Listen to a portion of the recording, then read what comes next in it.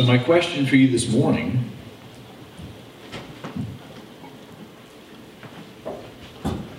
is, how full of the Spirit are you? How full of the Spirit are you?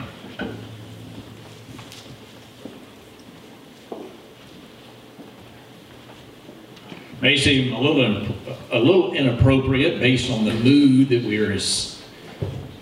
we've had set before us. But when we use the language, how full are we of, my guess is most of us in this day and age don't think of that being finished with the Spirit, right? How full are we of it? When we talk about somebody being full of it, we're not usually talking about the Spirit. But this morning I want to talk about what it means to be filled by the Spirit, or to be full of the Spirit. And I'm not going to go deep just in that subject. I'm going to talk about the application of it this morning, but I want us to be thinking about that, kind of letting that question run through our minds. How full are we? How full are we as Christians? How full are we as followers of Jesus? How full are we of the Holy Spirit? In the days long before Jesus walked the earth, there was a prophecy made by a man named Joel. And Joel said these things after promising God's restoration to God's people. He said, "Then after doing those things, I will pour out my Spirit upon all people. Your sons and daughters will prophesy, your old men will dream dreams, and your young men will see visions. In those days I will pour out my Spirit even on servants, men and women alike." It must have been strange to hear that. They were accustomed to having prophets speak to them. They were accustomed to God's Spirit being poured out for specific instances, in specific cases or places, or on specific people for a purpose, a time. But that was the extent of it.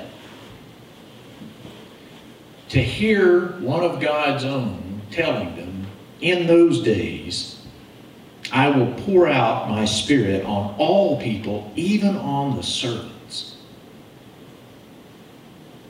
What in the world would that look like?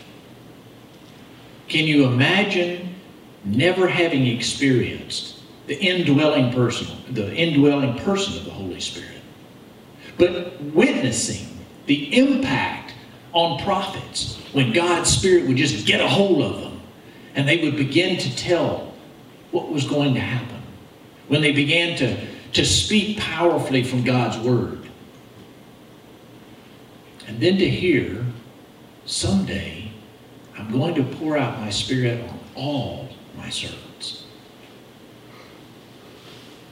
We've been following the story in Acts, the early church, the founding of it, the explosion of the good news, people coming to Christ, people, Jewish people, people who had considered themselves the people of God, people who had been born into that right to be called the people of God, people who had studied, who had lived accordingly, people who had thought of themselves all of their lives as a part of God's people, God's family.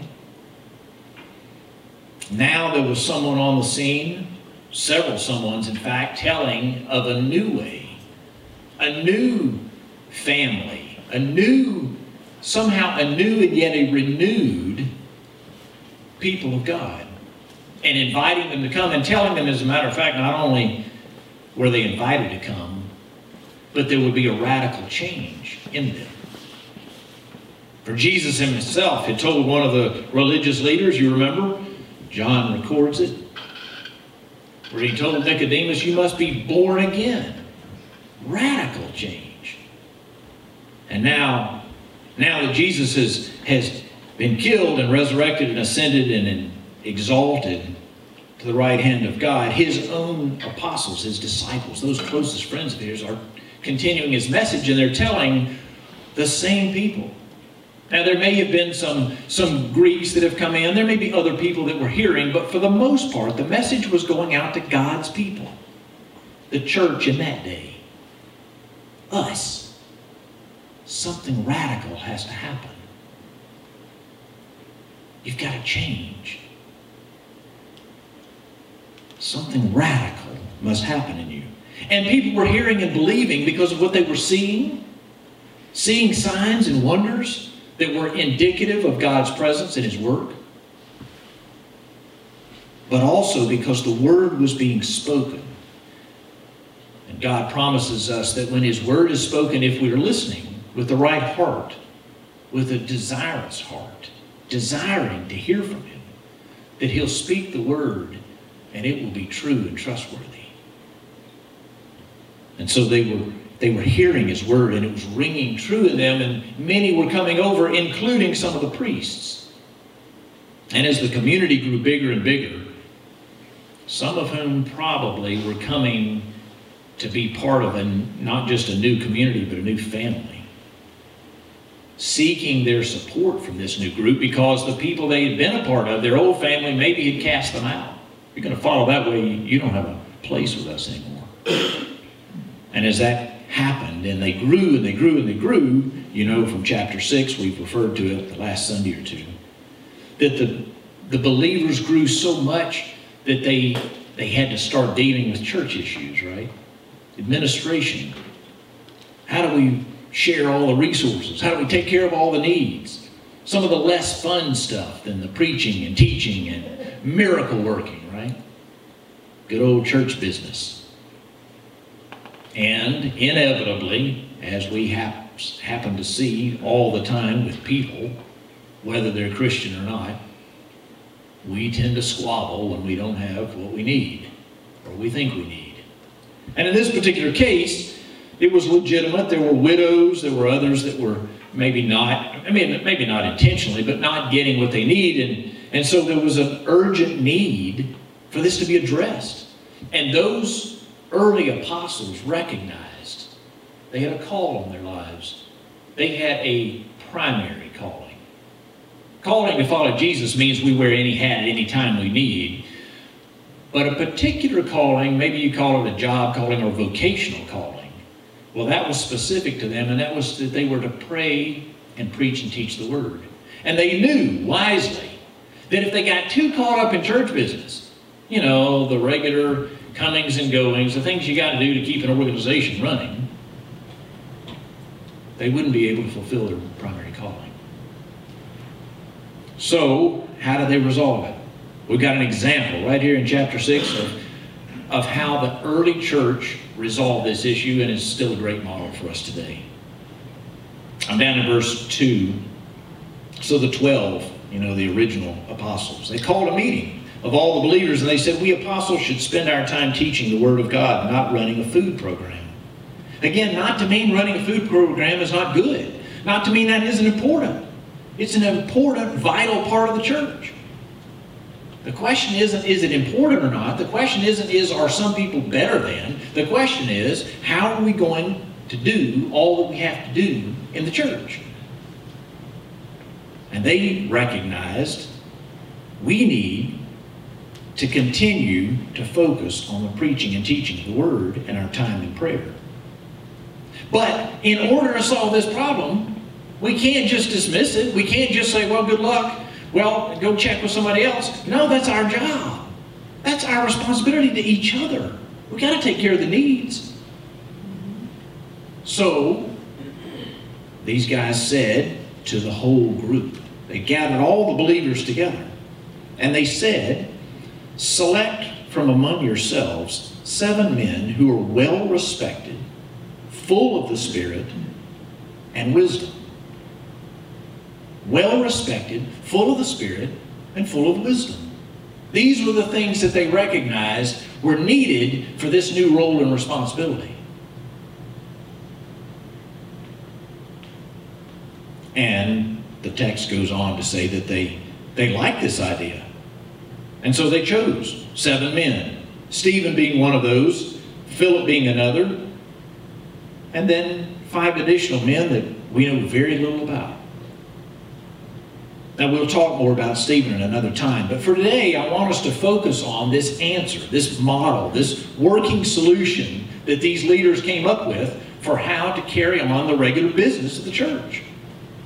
How do we not neglect our primary calling, but also take care of the necessary work of the church? It's still a very real question for us in the church today. Have you ever been a part of a church that didn't have squabbles over who was going to take care of all the mundane tasks? Yeah, I haven't either. Whether a pastor or not a pastor. They're important tasks, and yet somehow the mundane just isn't as appealing. And I'm guessing that in these conversations you and I've had in the past, well, I know for me, I don't have to guess, I know for me, I'm guessing for you, that as you were wondering who was going to handle the responsibilities for making sure the lights are turned on and making sure the bathrooms are clean and making sure we have the supplies in the office that are needed for the workers and so on and so forth, you probably weren't thinking, wow, we need to enter into some serious prayer and dialogue over this. Now maybe you were, I hope you were. I confess to you that I haven't always thought that. It's not that it wasn't important, but maybe I didn't think of doing those things. I would have thought of those things if I had been responsible for, and was one time, the part of the group that gets to select real top leaders in a church. Whoa, man, that's big time. That's serious business. We're hitting our knees. We're going to prayer. You don't just pick somebody that's going to be leading your church on a whim. Didn't take long for me to figure out in my mind, okay, not only do we need to pray and ask God to guide us, but we need people who are well respected. I mean, they need to already be well respected. This is not a great place for training, you know. I mean, we love to do training in church, and everybody needs to have an opportunity to be trained, but now's not the time. These need to be accomplished leaders. They need to have experience, maybe in their work outside the church. We need to select men and women who have accomplished records in leading, that are well respected, have a good reputation. I mean, not just in church, not who's kind and who's appropriate and who looks like they're really worshiping and all those things in church. I mean, people who are in the comings and goings of life, you know, out there Monday through Saturday. People who are respected by everybody they're around. They're well thought of. They have earned the right to be respected by the way they've treated other people, by the way they've carried out the responsibilities, by the way in which they have pursued the goal of the larger organization they were part of for the good of everybody. These are the people you want to select as a leader, right? So we're going to select these people to distribute food. We're going to select these people to handle the finances. Well, okay, that one maybe. That one gets a little bit more personal and meaningful. But seriously, would we go about that task in the same way that we would go about selecting a top leader of the church or a new pastor? I ask you that question because I think the opportunity is there for us. We've been talking about the kingdom. We've been talking about presenting the kingdom to those outside us. And so my question that I've been wrestling with is, what does that look like? I can tell what it looks like in the Bible. What does it look like in real life? How do our actions, how do the ways in which we go about the regular mundane tasks look different for a person that's a part of the kingdom as a part of somebody that's not? What does that look like? Well, it's a good time to be asking that question, right? Because we're in the process, or getting very close to electing leaders. I would imagine there are a number of people praying right now. I would imagine there are a lot of people that have been thinking seriously about qualifications. Yeah.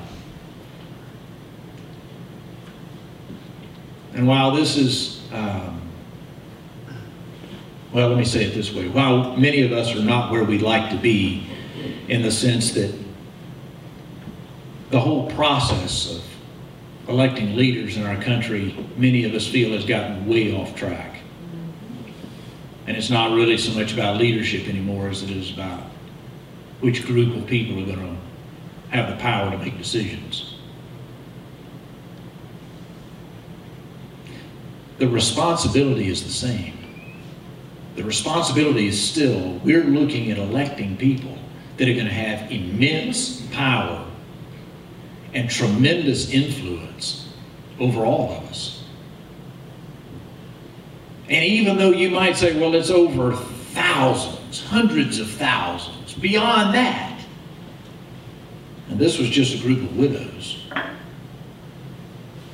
I'd invite you to consider this morning that the task is not any different in the way we ought to go about it for those of us who are in the kingdom. Now, we're not electing kingdom leaders as leaders of the United States or leaders of our state or our county. We may hope that they are a part of the kingdom, but we're not electing them as a kingdom work like you would a church leader. We're a secular country. So how do we look different as the kingdom? What statement do we make about the influence of God and Christ and the Spirit in our lives in the way we go about electing our leaders? Well, once again, there's been far too many instances in my experience in church where there's a lot of politicking. There's a lot of, well, who gets along with and who do we like better and who maybe would advocate more for what we want. But the early church had a model that we shouldn't have let go so quickly, and we should run to re-embrace. They required that they have good reputations. They're well thought of and highly respected. They are full of the Spirit, and they are full of wisdom. Now, the first one is obvious. Why do you need to be of good reputation and respect? Because you're going to expect people to follow you as the leader. You're going to tell them things that we're going to do. You're going to lead them. They're going to follow you. You better have earned their respect, or they're not going to follow. We don't do that. And it's maybe easy to understand why full of wisdom. Because after all, you're going to be handling responsibilities that are important. If you're feeding a group of people and you have a limited amount of resources, you better be wise in the way you handle it. Just an example, there's lots of things we can talk about, but I want to spend the majority of our time talking about that second requirement, the one right in the middle. I think it's interesting that it's one right in the middle, the center of the expectations, full of the Spirit. These were not prophets. These were not those people from the Old Testament that would have been especially selected to communicate to a whole group of people. These were just men or women that were among, in this case men, that were among the rest of the group. And they were being asked to step forward and handle some of these responsibilities. And yet they were to be full of the Spirit. Now, maybe you need to think back for a minute. Let's kind of walk through what we know of the Spirit so far. Jesus spoke about the Spirit. But before Jesus spoke about it, you need to remember that Jesus actually was prophesied over about the Spirit. In fact, the one who came to announce his coming was to be filled with the Spirit. You remember? Luke 1 and 2. In Luke 1, we know of the prophecy that John the Baptist, the forerunner, the herald, the one who would announce Jesus' coming, he was to be filled with the Spirit, Luke 1 tells us. And the Spirit came upon Mary and brought about the conception and birth of Jesus. And then the Spirit descended on Jesus in his baptism. The Spirit was at work all through Jesus' life. We've talked about that a number of times. He led him into the wilderness. Jesus said he was anointed to proclaim the good news. The Spirit was involved in Jesus' ministry from the very beginning. And sometimes it's easy for us, and not necessarily that we would disagree, but it's easy for us, I think, to forget. To focus on Jesus and what he was doing and forget the fact that the Spirit was in him and empowering him and leading him in everything he did. The same Spirit who is in the very beginning, hovering over the waters. Remember? The Spirit's been involved all along. And you say, yeah, okay, we know this. Right? Bring it back home. If the Spirit has been involved from the beginning of creation, from the beginning of time, and when God came himself in the person of his Son Jesus, the Spirit was involved in his conception and all the way through his life. And it was prophesied that God would pour out that Spirit on all believers someday. And as a matter of fact, he says, Peter does, in the chapter right before ours in Acts 5, that the Spirit is given by God to those who obey him. Anybody who comes and receives Jesus as their Savior and obeys him, the Spirit is poured out. All of us. This Spirit. And so I wonder this morning, how full are we of the Holy Spirit? Now you might say, well, Pastor, that doesn't have anything to do necessarily with me. I mean, it had to do with me because I had to accept Jesus, and once I accepted Jesus as my Savior and Lord, and I meant it sincerely, then it's up to God. God pours out his Spirit into me. Yes, that's true. But do we have anything to do with it? Absolutely. How open are we to the Spirit pouring into us? How open are we to allowing the Spirit to not only live in us, but to dwell in us and thrive in us? How open are we to allowing the Spirit to direct us? How often are we seeking the Spirit and his guidance in everything we do?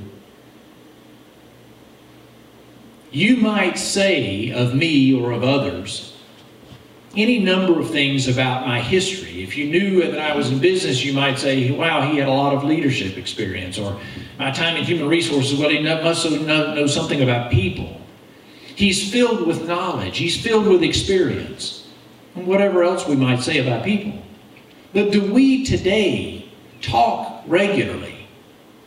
Not just those who are considered charismatic or Pentecostal, but do we, all Christians, do we talk about being filled to the point of fullness with the Spirit of God? And what does that look like? Do we make decisions depending on evidence of the fullness of the Spirit in us? Decisions even as mundane as running some of the typical jobs of a church. Do we think of that? Does that regularly play into our decision making?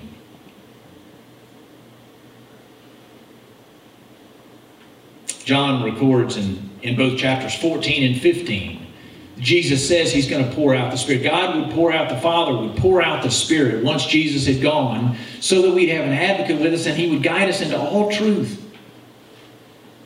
How many of us wrestle with questions? How many of us grapple with decisions? How many of us struggle to know what the will of God is? And yet we're told that we will have the Spirit living in us and we will be filled with his Spirit.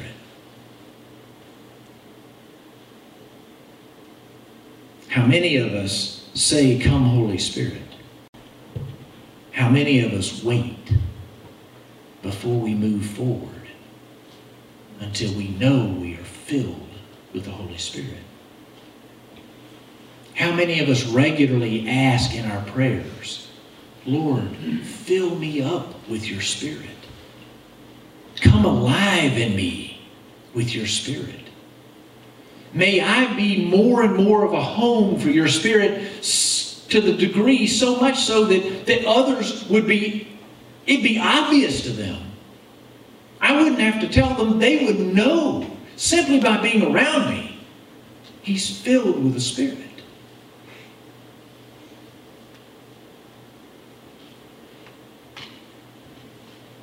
What an opportunity. What an opportunity to demonstrate what the kingdom looks like by focusing on one thing. God, fill me with your Spirit. Your living, active, doing your work Spirit. Fill me with your Spirit. If that's the primary task, how much else gets worked out? How many of the other things that we spend so much time wondering and thinking about and mulling over and strategizing gets worked out? Because the God of all creation, the God of everything, His Spirit, who raised Jesus from the dead, comes and lives in us and fills us. Well, fills us. I got long legs. Fills up my legs. Fills up my arms. Does He fill up my head? Does He fill up my brain? Does He fill up my decision making? Does He fill up my value choosing? Does He fill up my word speaking? Does He fill up my listening ear? Is He in charge of me? Does He emanate from me? Do people come away wondering, man, what is it about that guy? Well, maybe. Just making sure you're not entirely asleep. Yeah, maybe we wonder, what is it with that guy? What's he full of?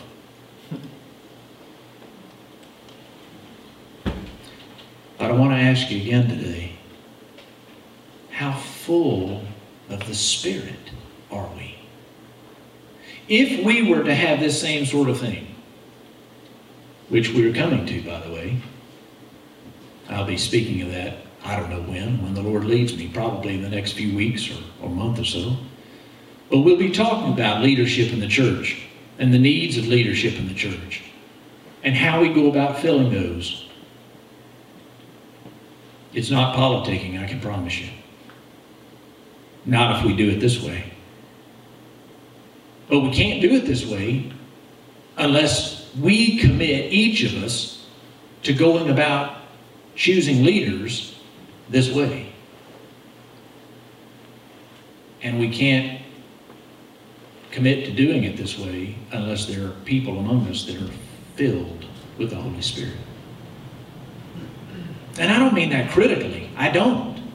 I mean that as an invitation. I mean that as a challenge. But I mean that as, well, look around you. Imagine the people who aren't here with us today. Look around. And if I asked you the question and handed you a secret ballot and I had a locked box with a little tiny slot in it, and I said we need to elect 7 people who are full of the Spirit, good reputation, full of the Spirit, full of wisdom, would you know the second one?